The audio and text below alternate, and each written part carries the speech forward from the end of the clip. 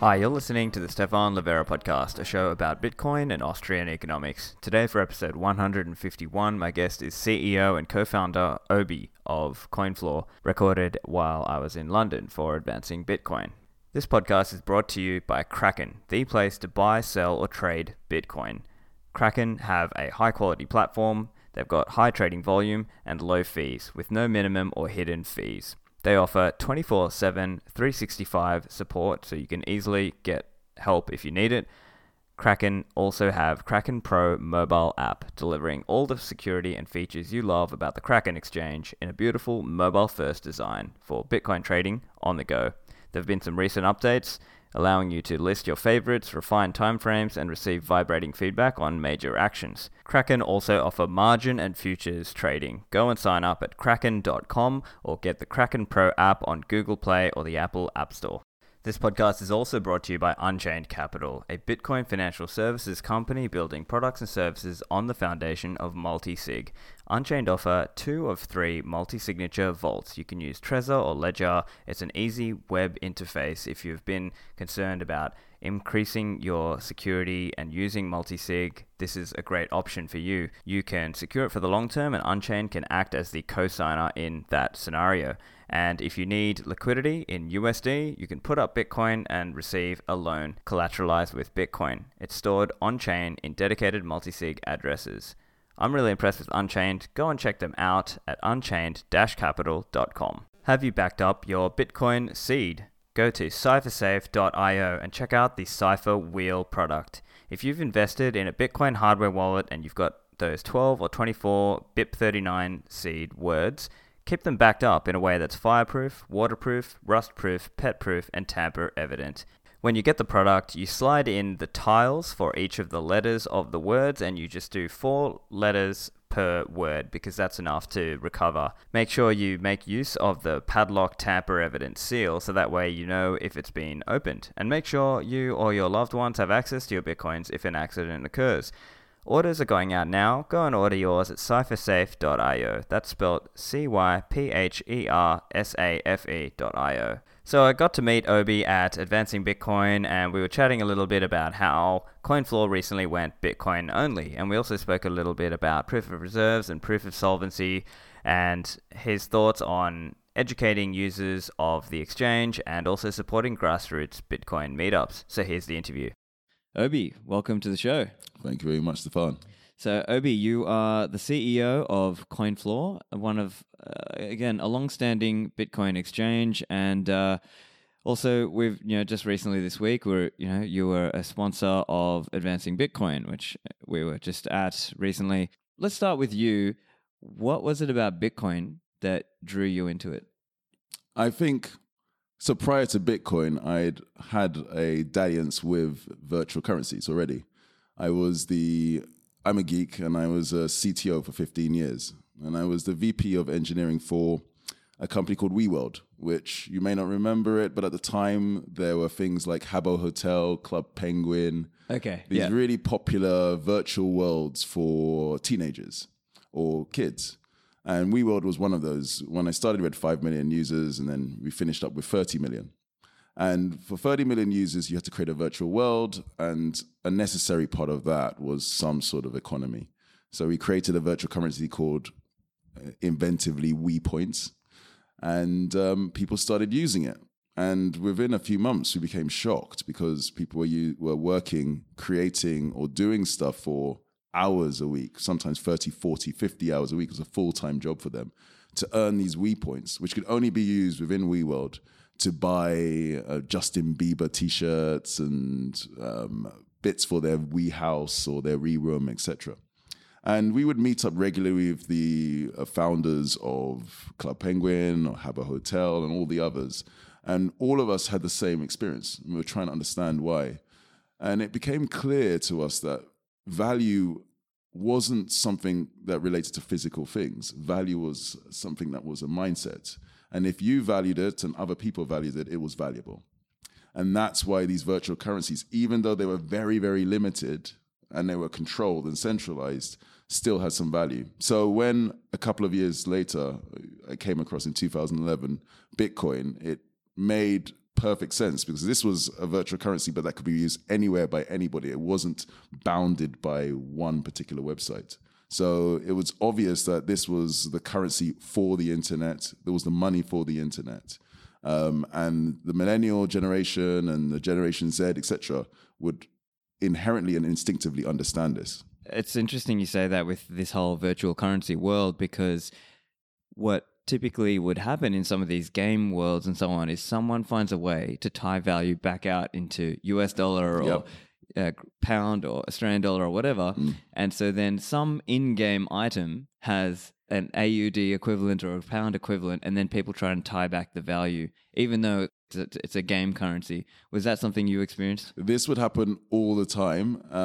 These secondary markets would exist. And in fact, you would see it. The interplay between gaming and real world was happening all the time. In fact, Mt. Gox was originally Magic the Gathering online exchange because it was a gaming card gaming card game called Magic the Gathering, and people wanted a way of having a secondary market for that. So we would see on eBay and Gumtree and various other sites people trying to sell their articles from the Wii world, and you saw it with others.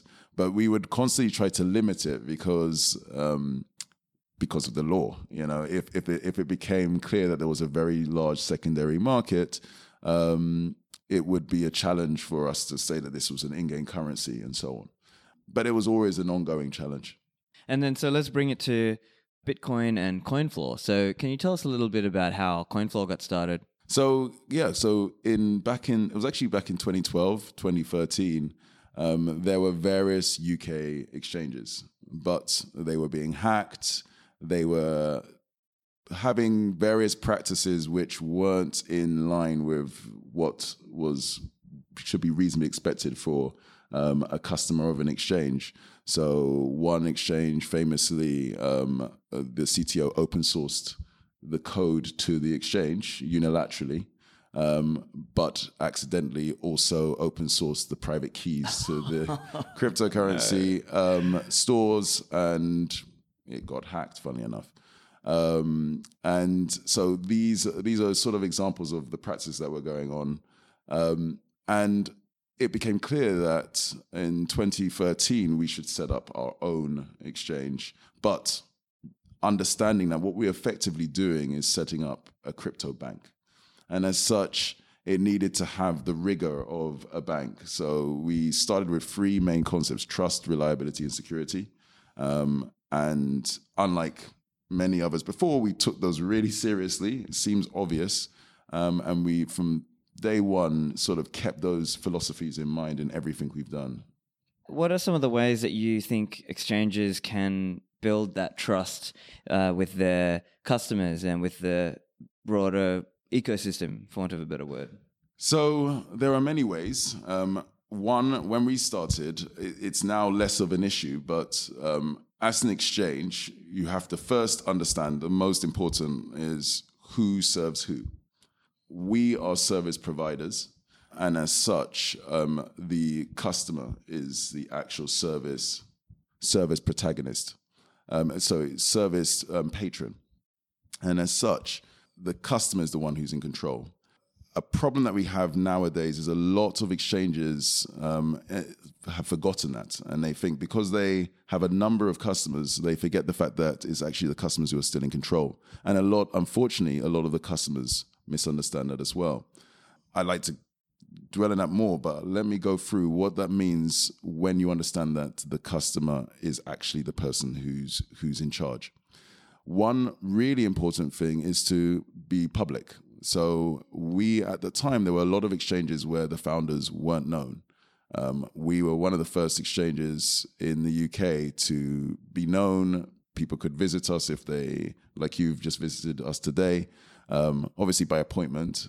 We sometimes, less frequently now, have people walking in with bags of cash saying, "Can you provide us?" And we say, "No. Can we take your details?" And they say no and disappear generally.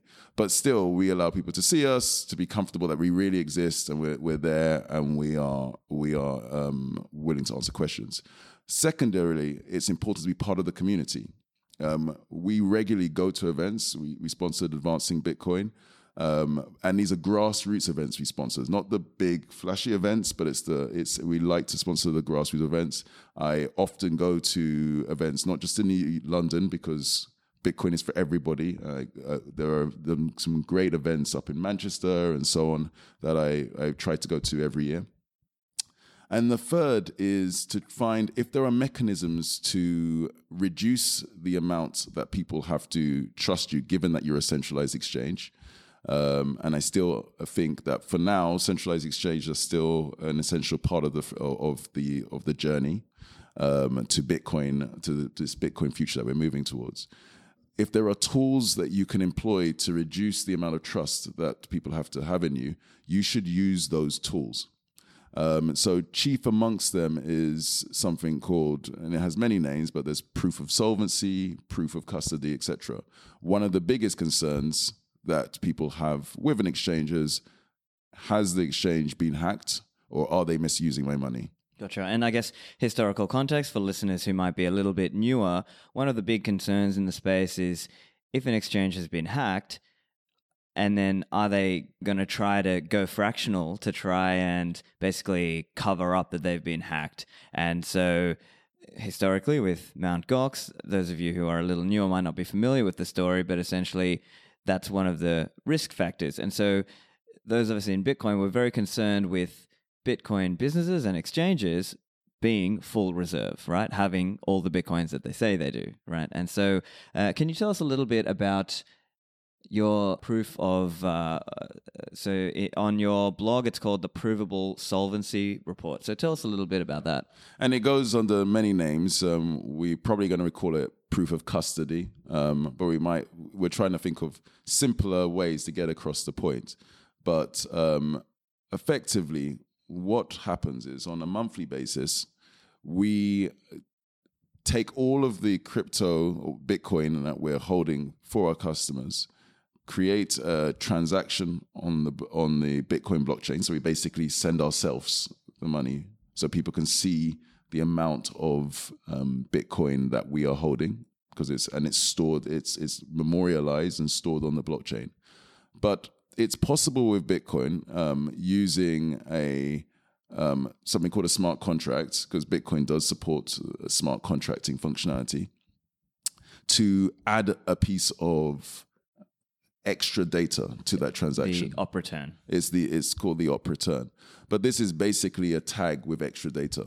And that extra data links to a report of the amount of balances that we should be holding for customers. And that report, again, we store online, and it's time-stamped as well. So you can see the amount we stored, each balance we stored for every person. Each balance is encrypted in such a way whereby only the owner of that balance can decrypt their own balance and confirm that it is, because we want to maintain their privacy. But what this gives you in combination is two things. One, at a point in time, we're showing how much money we should have, and also how much Bitcoin we should have and how much Bitcoin we actually have. Now, if you're solvent, the amount of Bitcoin you actually have should be more than the amount that you should have. And so that's the first thing that you can see, that if you add up all the lines that are in this report, it should be less than the amount that we were sending on the Bitcoin blockchain at the time. But the second thing you have is that any single customer can separately check their line. So we can be held to account by all of our customers in this decentralized way. Now, because we don't know who is going to check that line, and they can check it throughout history. So someone could go back 5 years, 6 years, and nearly 6 years now, and perform that same check. If anyone finds a line doesn't fit what they thought their balance was at that time, they have evidence, they can show it to the world and show that at some point in time we weren't solvent when we were saying we were, and our trust will be gone. Let's talk through a little bit of the process, like what that customer would do if they want to verify. So let's say I'm a customer. I go and I look on your blog and I say, okay, here's the CoinFloor Provable Solvency Report. I download some of the information, like I download the report itself, and then I basically, there's certain things here that I could check. So, for example, you can check the SHA-256 sum of the overall report, and then I would also check maybe my balance. So let's say I'm holding, a small amount on the exchange, maybe like 0.1 Bitcoin, and then I would get a certain identifier, and basically I'm matching my identifier versus my balance in that report. So high level, first of all, again, a given customer, most customers have a good idea of their balance, and their balances don't change too frequently. So they'll have a good gut feel of what their balance should have been at any given time. If they're traders, it might change more frequently. They can go on our site, as is the case for most exchanges, and they can see their current balance, and they can also download their balances and changes in their balance, deposits, withdrawals, all trades from the beginning of their experience with using CoinFloor to the current time. So they can download that, and that can be put into a spreadsheet, for example, to see. So, but even beyond that, they should have their own gut feel of what their balance should be as well, to make sure that there isn't anything weird. So they start with that. Then they see the provable solvency or the proof of custody report, and they will do two things. They will first download the actual report, and it will be each line will have a balance attached to it. And they will also be able to see the timestamp, i.e. it's a line at the top, which basically says when this report was made to the second. They'll then look at the transaction on the blockchain and see that transaction was sent with linking with the op return, linking it to the report. Right, and that will also show the overall balance. So, for example, on your blog, it says, okay, as at this day or this time, CoinFloor holds a total of 3,815 Bitcoins, and so they will see that balance, and then they click on the link to a blockchain explorer. If they wanted to, because the Bitcoin blockchain is decentralized, they could, if they could be running their own version of the blockchain. If they didn't trust an online explorer, and check the balance as well. So they would see that the balance we said matches the balance at that point, match the balance on the blockchain, which is being verified by thousands of machines around the world, thousands of nodes around the world. So they have confidence that that was our balance at that time. They can then see links to this report and the timestamps, so they can have confidence there that we are saying that this is what we believe were the balances for customers at that time. Yeah. And now they have to verify that we're not lying there, or we're not telling the truth. And what they can do is, there's a series of instructions we give them, but fundamentally it involves taking information that only we and the customer shares, that they can get when they log on, and they can see, but it's certain private information that is shared between the two of us. And they can use that, following these instructions, to effectively search through the report, find the line that relates to them, and they will be able to be decrypted, and that'll be the only line that will be able to be decrypted, the line that relates to them. They therefore will know that that's the line that the balance related to that line is the one that should be their balance. They will look at the balance, check the balance that they believe that they should have had, and from their reports they should have had, and they should match. If they don't match, then there's a problem, and it should match to the Satoshi. And as you mentioned earlier, one of the important factors is you don't know who could check you. So it could be any of your thousands and thousands of customers. Any one of them could check it. And so that at any time as well, they could, if someone was a customer for 5 years, today they could decide to check their report from 5 years ago, because we download all the balances throughout time. You can see what the balance should have been on that date, and they could have not bothered for 5 years, and now they checked and realized actually when you started you weren't solvent. Right. And so so knowing that this is not just something that we check and never have to forget again, then never have to think about again. That forces us forevermore. Our reputation becomes more and more important over time. So we have to think about way up in terms of all the way through for perpetuity. This is an important thing for us, and we need to maintain it. That's an impressive feature. I do want to call out a couple things. So there, and I'm sure we can talk about those as well. That this relates to the Bitcoins with the exchange, and now some of the like some of the recent commentary. And I think what we've seen over the years is kind of occasional flare-ups in interest in this idea of proof of solvency, proof of reserves, proof of custody, depending on different terminology. One concept I've heard is this idea of, well, you can sort of verify the reserves like the Bitcoin's held, but that company or Bitcoin exchange might have other liabilities that are, unrelated. And so I guess this is one piece of the puzzle, right? And this is an important part of the puzzle. But I've heard of other approaches where maybe an auditor, like a traditional auditor, would come in and just spot check or test that, okay, the liabilities are what they say they are. So let's say, for example, 3,800 Bitcoins or so are held, by CoinFloor, but also what are the liabilities, and have they, make sure they haven't been promised elsewhere as well. Yeah. And there are more things that can be done. However, there are various challenges with that. One, auditors have historically been uncomfortable with auditing exchanges, cryptocurrency exchanges. That is starting to change now. So, for example, we had a subsidiary in Gibraltar, and it was after multiple conversations between the Gibraltar authorities, the regulatory authorities, and the auditors that they agreed to audit our Gibraltar subsidiary. So, because it was possible to be done there, we did it there. However, that being said, we have to remember the environment that was in place when Bitcoin came into being.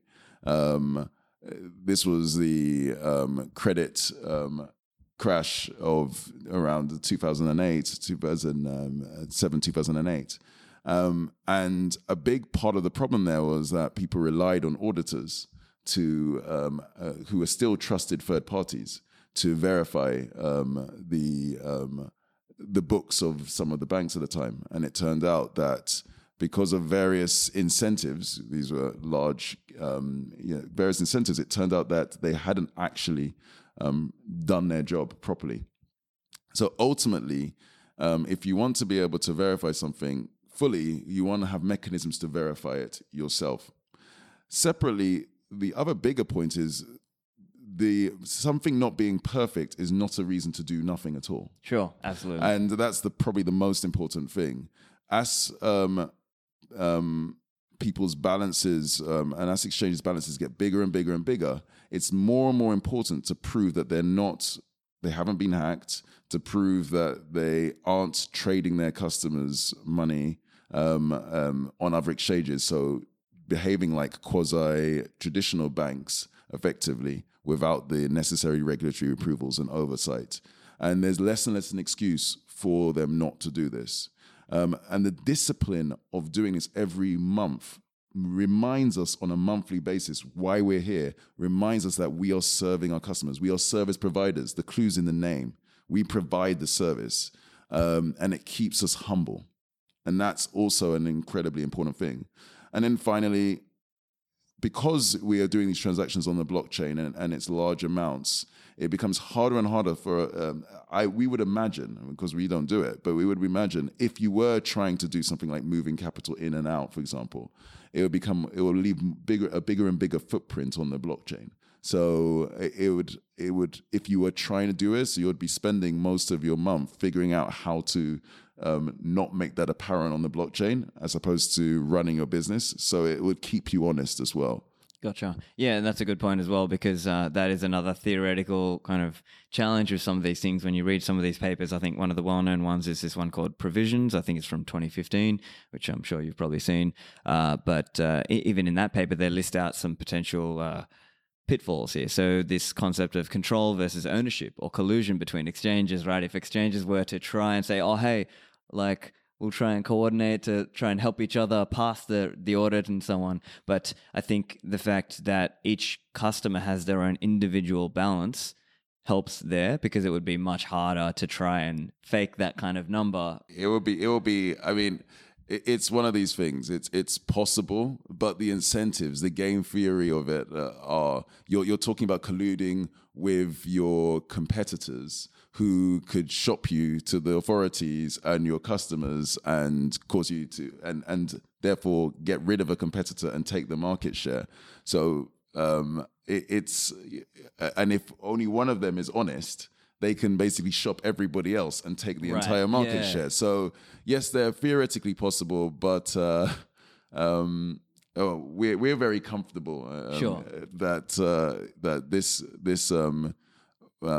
keeps us honest and keeps us focused on our customers philosophically and mentally and morally, and we're still sort of surprised that not more exchanges are doing it. At the beginning, when we this was all in the sort of shadow of the Mt. Gox affair.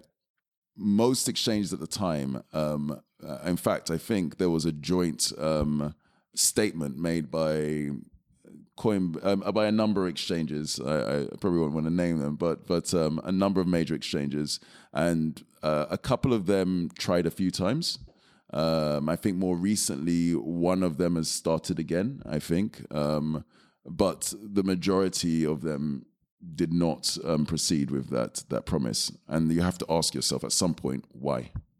Yeah, and I think it's interesting because people have shifted that, if you will, the appetite for proof of reserves or some form of proof has waxed and waned, right? So there are times where people are like, really, yeah, we want this now, and then other times where it seems like people don't really care, right? And so it's a bit of a weird thing for it must be a weird thing for you to sort of have been around for a few years and see that that desire kind of come and go. And I think that's because of education or miseducation, really.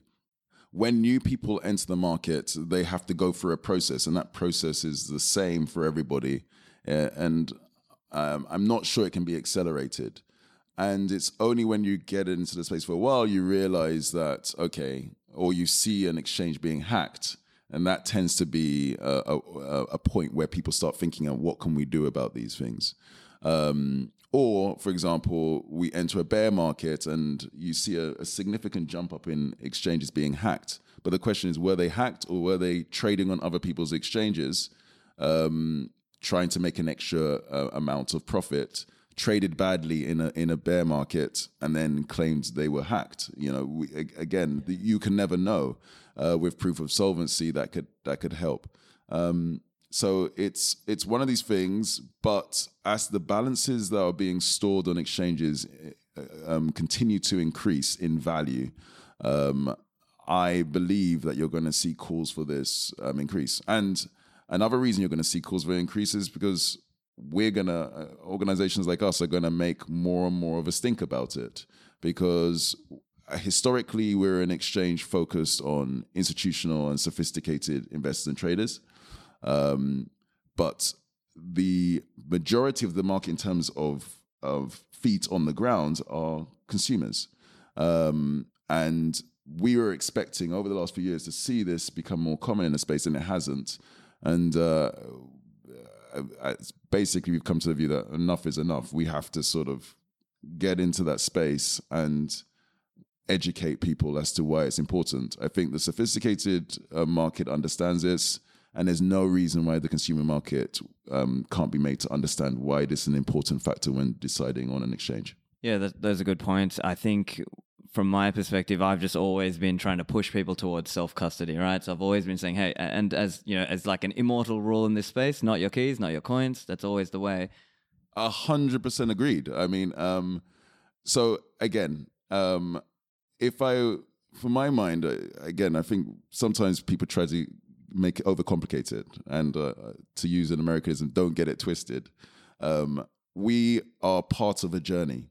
The journey is a very simple journey, and the first thing is you have to educate customers correctly, because the majority of customers don't want volatility, don't want to speculate, don't want to trade. They just want to have a position in this, in as safe and as position in the crypto space, as safe, as simple way as possible.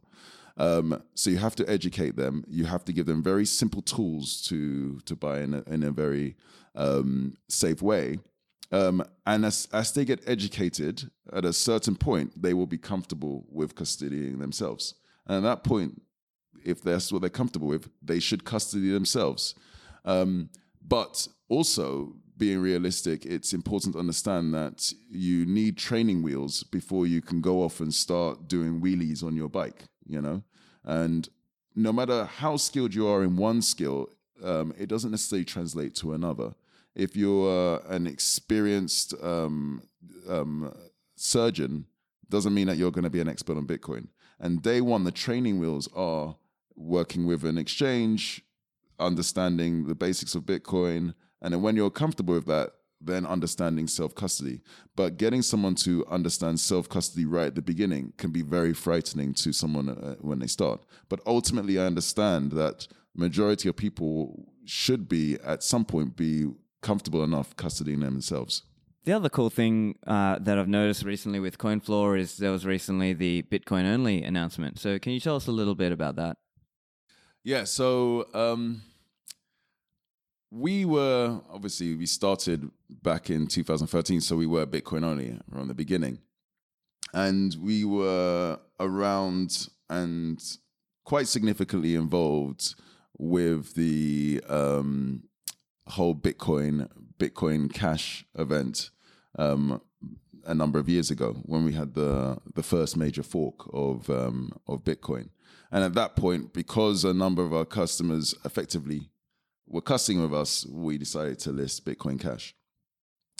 Around that time, Ethereum was starting to become more popular, and we were devising our own sort of criteria for deciding whether to list a currency or not. And it came from this sort of nebulous sort of feeling to we started to sort of get it to be more concrete as to what were the actual aspects of a cryptocurrency. Because again, multiple cryptocurrencies were just starting to boom at that point. But after we were probably one of the last exchanges to list Ethereum because we weren't comfortable. It reached our sort of very objective criteria. But in the beginning of 2019, I think it was the 5th of January 2019, we decided to list Ethereum as well. Because we felt it just crept up to the level where it fits the criteria to be able to be listed. And to be clear, Bitcoin is also just above that level of the criteria because it's a very high bar, because objectively it should be a high bar. This is a high risk space, so you should have a high bar. And the criteria are simple. One is that a currency should be value driven. So Ethereum sort of excluded itself for a number of years because there was a big mantra that the Ethereum wasn't about its value. It was actually more about decentralized computing. And then in late 2018, there was this sort of move to Ethereum ETH is money type move. And it's okay, fine, we've now sort of got it that it needs to be value driven because guess what? We're an exchange. So we're trying to translate from one valuable asset to another. And if you don't believe it's valuable, shouldn't do that. The second one was community support. Ethereum has strong community support. The third was regulatory clarity, because we're a fiat to crypto exchange. And as such, we have to renew, and now actually regulation has come in, it's an absolute requirement, have to sort of pay heed to what regulators are going to be comfortable with. Otherwise, we wouldn't be able to service our customers. And finally is technical maturity. And that's the maturity of the teams working on the system, the maturity of the technology itself, and the maturity of the people who are underpinning, supporting it, miners, stakers, whoever it may be. Now, halfway through last year, in 2019, the Ethereum developers, or some of the main Ethereum developers, basically all came out saying that Ethereum 1 wasn't going to scale. It wasn't good enough. Some claim that they knew this all along, and the solution was Ethereum 2. Now, Ethereum 2 is not a soft fork or hard fork of Ethereum. It's a completely new blockchain.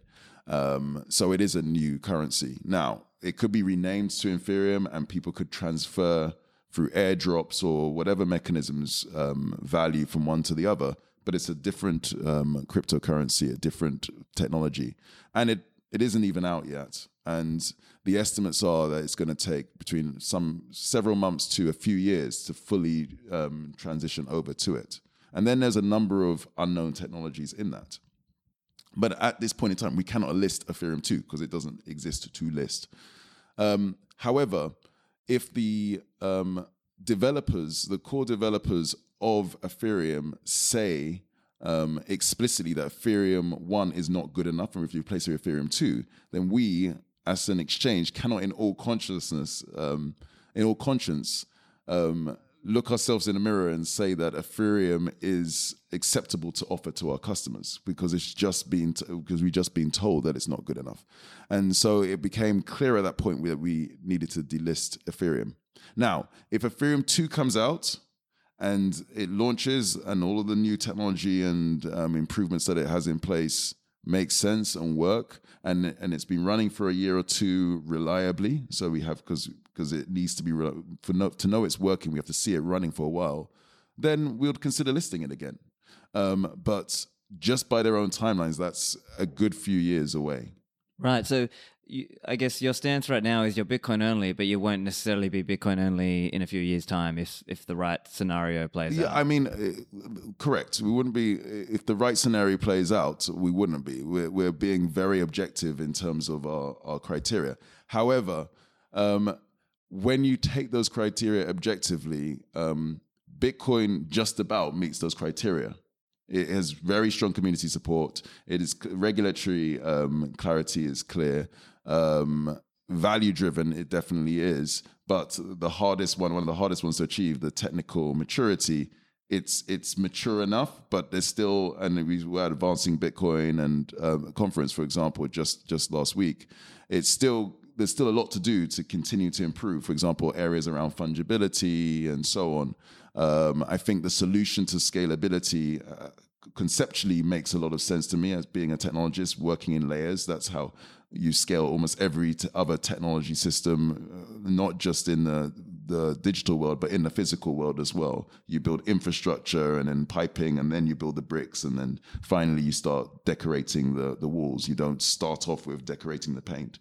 You work in layers. So conceptually it makes sense, but there's still a lot of work to be done there. But I think that it's good enough for now to list.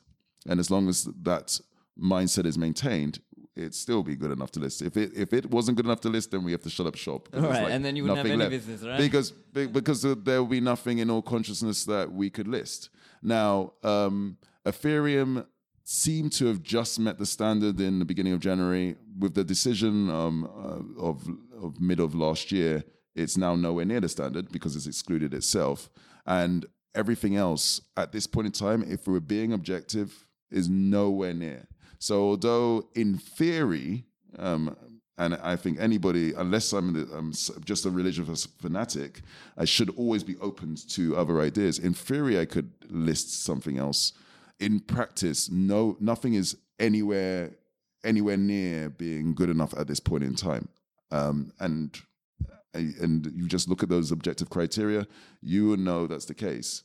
And I'm sure all other exchanges, I would like to see a set of objective criteria, which is taken from the viewpoint of their customers, which doesn't lead to that same conclusion.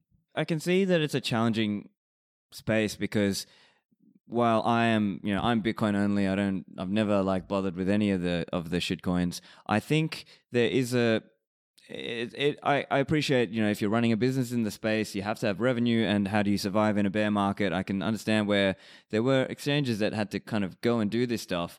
But for me, I think the dividing line would really have been where there was kind of a, deceptive behavior. Like, I think probably an egregious example is something like Coinbase, where they like ninja launched Bcash, and then there was all this drama around not being able to sell Bcash, and it would just, to me, it was like, okay, fine, I get that, fine, for your business, you have to have these shitcoins that people want to go gamble on, but don't sell people false promises and lies about it, or shill them, to all your, the retail people who don't necessarily understand what they're buying, right? They just think, oh, I missed the boat on Bitcoin, now I want to buy this shitcoin, right? So, I won't speak about a specific company or other, but I think in general, when you look at the level of adoption, support, etc., Bitcoin is ridiculously far ahead of everything else.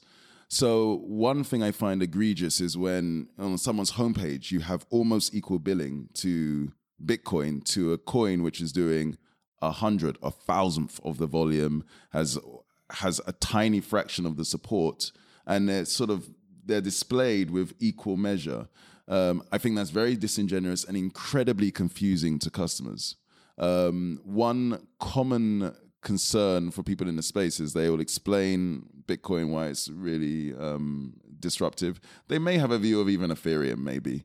Although, as I say, I think it doesn't meet the Bitcoin standard. However, they then go to an exchange after their friend then goes to an exchange and comes back the following day, and they said, "Well, how did it go?" He goes, "It was really great. Thanks for the advice. But I didn't buy that Bitcoin stuff. I bought this other thing that looks like Bitcoin, maybe a similar name, or I bought this other coin because it was only 3p or 10p and so on." And the reason why was because they went to a site, and that site effectively, I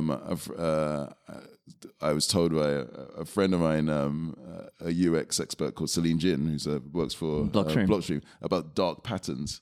And they employed these dark patterns, which are basically ways of misdirecting people towards something else than what they should be going towards. So it's basically underhanded techniques in terms of, for example, visual prioritization, or you click on one button, they mention you're coming in for this reason, maybe Bitcoin, for example. So maybe a site set up to say that we all love Bitcoin, but when you actually go into it, it's actually a site educating people about multiple cryptocurrencies. A name that might come to mind is like Nakamoto.com, for example. These are dark patterns, and they are, and we don't like that. So one of the things that we're going to be we are launching is what we're called no BS education, because we want to basically be very straight talking. We want to basically be very open to customers and tell them how things work. And if you tell people the truth of how things work, it's actually incredibly simple. And if it sounds complicated, that's where you have to start worrying. One other point I wanted to touch on, and so again, as I mentioned, I'm Bitcoin only. I don't, but I have heard an argument where it's sort of like, oh, you shouldn't list or delist things based on like popularity. It should be done on technical merit. And so from that argument that like theoretically some exchanges should even list like BSV or whatever, and that you should like let the market sort of decide. And there one argument in favor, again, I'm kind of steel manning here because I don't necessarily agree with this, but the view might be something like, oh hey, well look, if a lot of exchanges delist BSV, then it might be actually easier for it to get pumped up, because now nobody can short it and nobody can easily sell it because there's less exchanges that you can even do that on. But the caveat, though, would be it's on very low volume. Yeah. What's your view there on that idea of technical reasons for delisting? So I think I put that into a similar camp. There's technical reasons, and also you should give choice. There's a choice argument as well. But let's take the technical reasons. One, it's actually objective criteria. As I say, we have 4 objective criteria. If they don't sound sensible for a fiat to crypto exchange, I'd love to have the debate as to why they don't sound sensible. And they're very simple. It should be technically mature. It should actually be value driven, i.e. it should be something where the founders believe its value is important. It should have strong community support, because the community underpins the currency. And finally, it should have regulatory clarity. So there shouldn't be some question marks. Was this an ICO? Was this an unregistered equity or something like that? These things you don't want to offer to your customers. If you take those 4 into account, nothing meets the Bitcoin standard. And Bitcoin just about gets there, and nothing else is anywhere near close. So by that argument, you shouldn't list anything else. Then there's yes, but you're cheating. You should just give free choice and so on. If you had a child, and would you just give them a free choice of there's your garage, and there's all these like chainsaws and so on? Just go play, free choice, or go wherever you want. Any stranger comes up to you and walk off with anybody, and it's just ridiculous on its face, that argument. Now, You've sort of had a chance to sort of give them their training wheels, educate them to a certain level so they understand the risks and so on, by all means, they can then decide to do what they want to do, experiment with a new altcoin for whatever reason they want to experiment, understanding that it is an experiment and highly likely to fail, like most experiments. That's completely fine. But just to sort of offer them all this choice with no context when they're just starting their Bitcoin journey is just plainly irresponsible. And you would never do it in any other environment. I mean, I couldn't swim until 6 months ago. And I started to learn to swim for reasons. And now I regularly, every weekend, swim 1 mile using the breaststroke, and I'm pretty good, actually. But just last weekend, I tried to switch over to the front crawl, and I was still back to being like floundering beginner because skills don't translate. And just because people are incredibly experienced, they could be captain of industry, when it switches to something like cryptocurrencies, which are completely new, they're back to being a child. And whether they realize it or whether you realize it or not, that is the reality. And you have to therefore have that mindset and educate them until they're ready to make these more complex and nuanced decisions. Yeah, great perspective. And I think it flows on nicely into this idea of what's needed for mass market. What does the mass market need in terms of, Bitcoin services? So I actually tweeted about this the other day, but the first thing we need is patience. I mean, sometimes in the Bitcoin space, we call it a low time preference. And that's the most important thing we need. This story has been played out throughout any new major disruptive technology, going back to the automobile, but more relevant, more recently, the computer, the microcomputer, the internet, and now cryptocurrency. Step one is you have to educate someone about a cryptocurrency, about Bitcoin, about to the point where they understand its value, and therefore they want to own it, and they own it. That's the most important step. Once you've figured out that step one, then you go into step two, which is get as many people to get past step one, to the point where you hit critical mass. Now, what I don't know is when is critical mass. It could be at 10% of people in a given jurisdiction or country or the world. It could be 20, it could be 50. But there will be some point. And it will be a point where if you're a merchant or if you're someone if you look at your friends, some significant percentage of them will own Bitcoin and want to own more of it. It was similar with mobile phones. You got to a point where it wasn't this sort of weird sort of exception. A number of your friends started having it, and that's when you hit critical mass. And step three, at critical mass, you now have a circular economy. Because if I want to buy something with Bitcoin, I don't need to transfer my fiat into Bitcoin because I already have Bitcoin. And then the merchant doesn't need to convert their Bitcoin back to fiat because they always want to keep a percentage of their holdings in Bitcoin and increase that percentage. So and then at that point, if you don't need to have the friction of converting fiat to Bitcoin or Bitcoin to fiat, then Bitcoin becomes an incredibly powerful mechanism for transfer. But if you need to have that friction to convert, even if it's in a simplified way, linking your bank account or so on, you're always going to be saddled by this extra set of inconvenience. So trying to get to the point where it's used as this global payment system now before critical mass is premature. So therefore, once you understand that, the fundamental technology will handle the being used as a payment system with second layers like Lightning Network on top of it, of course. All we need to do is make sure we get people through step one. So we need to get as many people understanding the value proposition of Bitcoin and owning Bitcoin and understanding that this is a form of effectively digital prime real estate. I love that framing because it's very difficult in today's world because people might say, oh, hey, I own this property. But then Really? Do you? Because, you pay property tax on it, the regulations on it, there's all these other claims, if you will. Whereas we think of Bitcoin as allodial money, right? It's a title on which there is no higher claim. You are the true owner so long as you hold the keys. Yeah, it's a digital, and it's a techie term, but it's digital bearer asset. And it's okay. So people argue with real estate. You also have the ability for it to provide you security and a roof over your head. But what's happened over the last 100 years plus has been that we've sort of conflated two purposes in one asset. And normally it's, especially from an engineering background, engineering discipline, you try to separate concerns. So you have one thing to do one job and you don't try to overload it by doing two different things. So property should be a roof over your head, protection from the elements, etc. But ideally you want to use some other asset that's optimized for being a store of value, and does that job perfectly, better than anything else.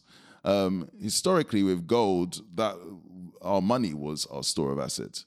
But then the movement to fiat has meant that we've now moved to predominantly the currency of the day is inflationary in nature. It loses value. So you're incentivized to spend it, not to hold it, because it loses its value. So we have to find other, instead of the obvious thing, the money, the most liquid asset in any given domain or jurisdiction being your store of value, it has to be something else. And it had to be stocks, shares, real estate. And that leads to inevitably those prices being pumped up. So only a tiny fraction of the value of your real estate is actually the usage value, and the majority is the money value. With Bitcoin, we are able to make effectively the best of fiat currency, because they are all digital nowadays in nature, but combine that with the digital bearer asset properties that we had with gold, and therefore offering a better money for the internet. One other topic I was keen to discuss with you is around privacy and regulatory clarity, right? So I think this is something that we're starting to see a little bit more of, and we're starting to see a little bit of a focus on this. We have seen some exchanges who were maybe not comfortable listing, Monero or Zcash or things like that. We are starting to see advancement in technology around coin joining and Bitcoin. What's your view there? Do you see it like current regulators and political authorities around the world what's their perception of Bitcoin and privacy?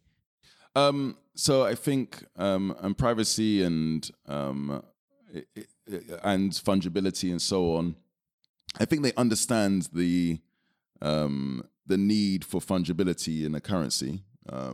No one wants to, on their watch, have a scenario where someone goes off and buys this mythical cup of coffee and then gets mugged down the road because the relatives of the merchant can figure out that they have, 500 Bitcoin or whatever.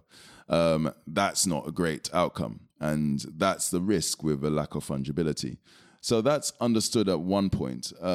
But they also have their concerns around avoiding money laundering and terrorist financing. However big those are in reality, that is the stated concern of theirs. And so there is a worry that these things are in conflict with each other. I'm not sure they always are in conflict with each other, but again, like with everything else, it requires education. But not just education of our customers and the consumers, but education of regulators. So for the last 6 years, pretty much, we've had conversations with regulators, with the authorities in terms of police, government, etc., in the UK and abroad, to just educate them as to the state of cryptocurrency, the reality of its level of fungibility at this point in time. But as Bitcoin becomes more fungible, because that is the stated objective, it will be interesting to see how that interplays with regulators. At this point in time, Bitcoin is definitely considered a currency which can be traded and is got a tick by regulators, at least in the UK and Europe.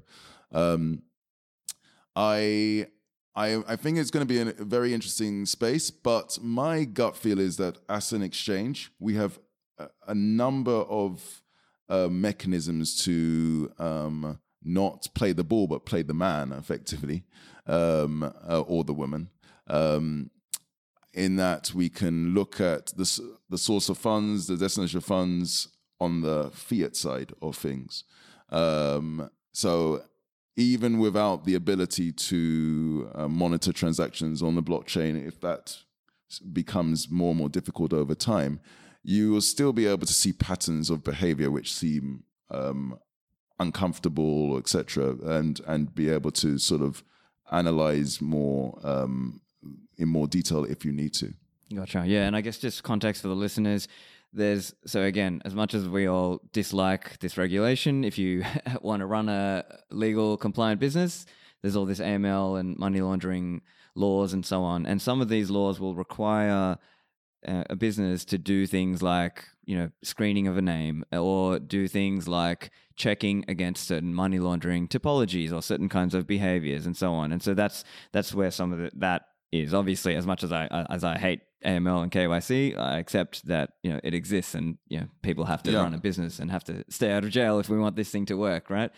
So that's one thing. I was also keen to discuss, you mentioned earlier around grassroots and meetups, right? So obviously we can talk about advancing Bitcoin and how this thing grows and develops further. I had a great experience at Advancing Bitcoin. Do you want to just tell us a little bit about your thoughts on that conference and your involvement? Yeah, and I think we need to do more. There are a lot of big flashy events which have a lot of funding from people who have raised money on various ICOs and so on. But if I look at the history of crypto and Bitcoin at least in the UK, there are a number of events which have been set up by people who just believe in the technology and its potential, who actually are not in it just to make money, but they're in it to change the world. They see Bitcoin as a fundamental technology that can potentially change or reduce the gap between the privileged and the underprivileged and the overlooked, as an incredibly transformational technology, and they are using their spare time and their own money to progress matters. And they often find that they get no interest from large organizations to fund because it doesn't meet their strategic objectives, because their strategic objectives are purely monetary.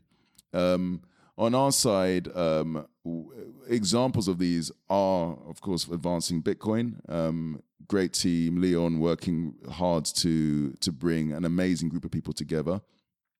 But there are also things like CoinScrum, which is the longest running crypto meetup in the world. And they've had some very seminal meetups, including, the fateful meetup where Mike Hearn suggested that we need a benevolent dictator. That was at a CoinScrum event and so on.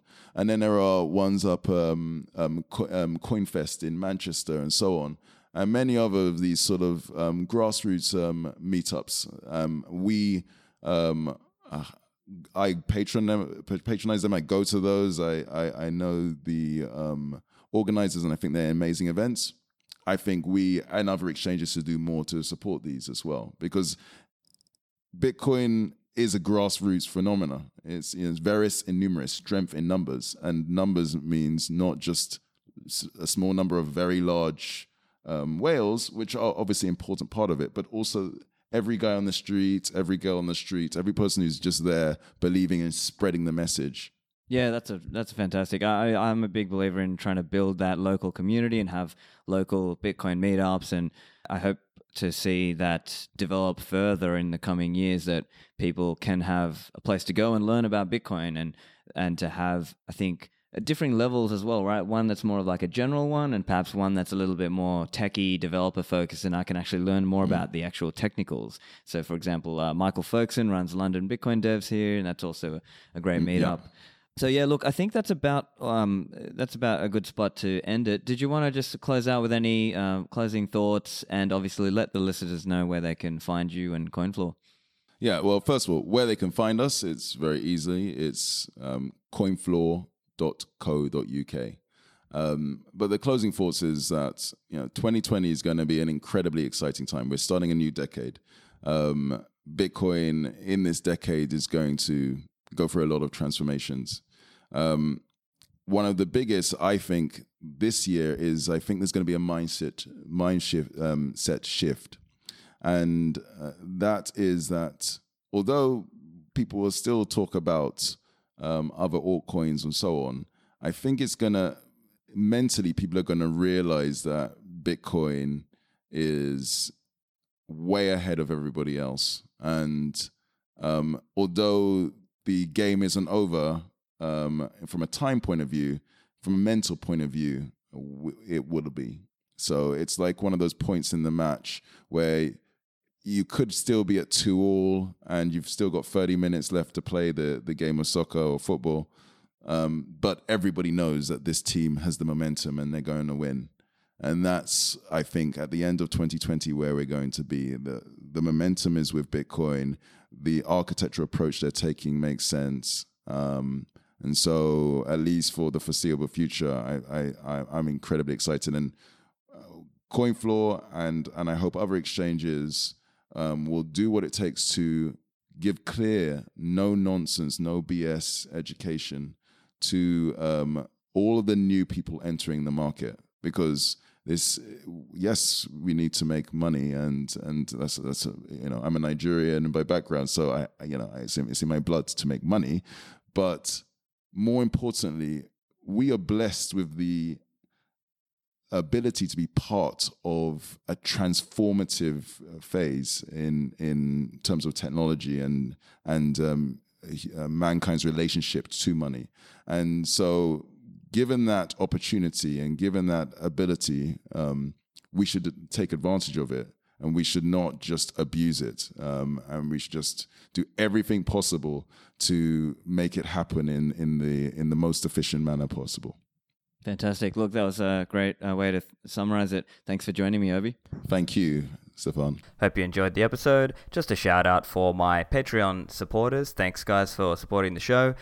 Those of you who enjoy the show and want to support me, go to patreon.com/Stefan Livera. You can sign up there, and if you're a paying supporter, you get the episodes early and ad-free, and there's also a private Keybase chat group for the supporters where you can get some insider info on upcoming episodes. So thanks, guys. Find the show notes and transcript at stefanlivera.com/151 for this episode, and I'll see you in the Citadels.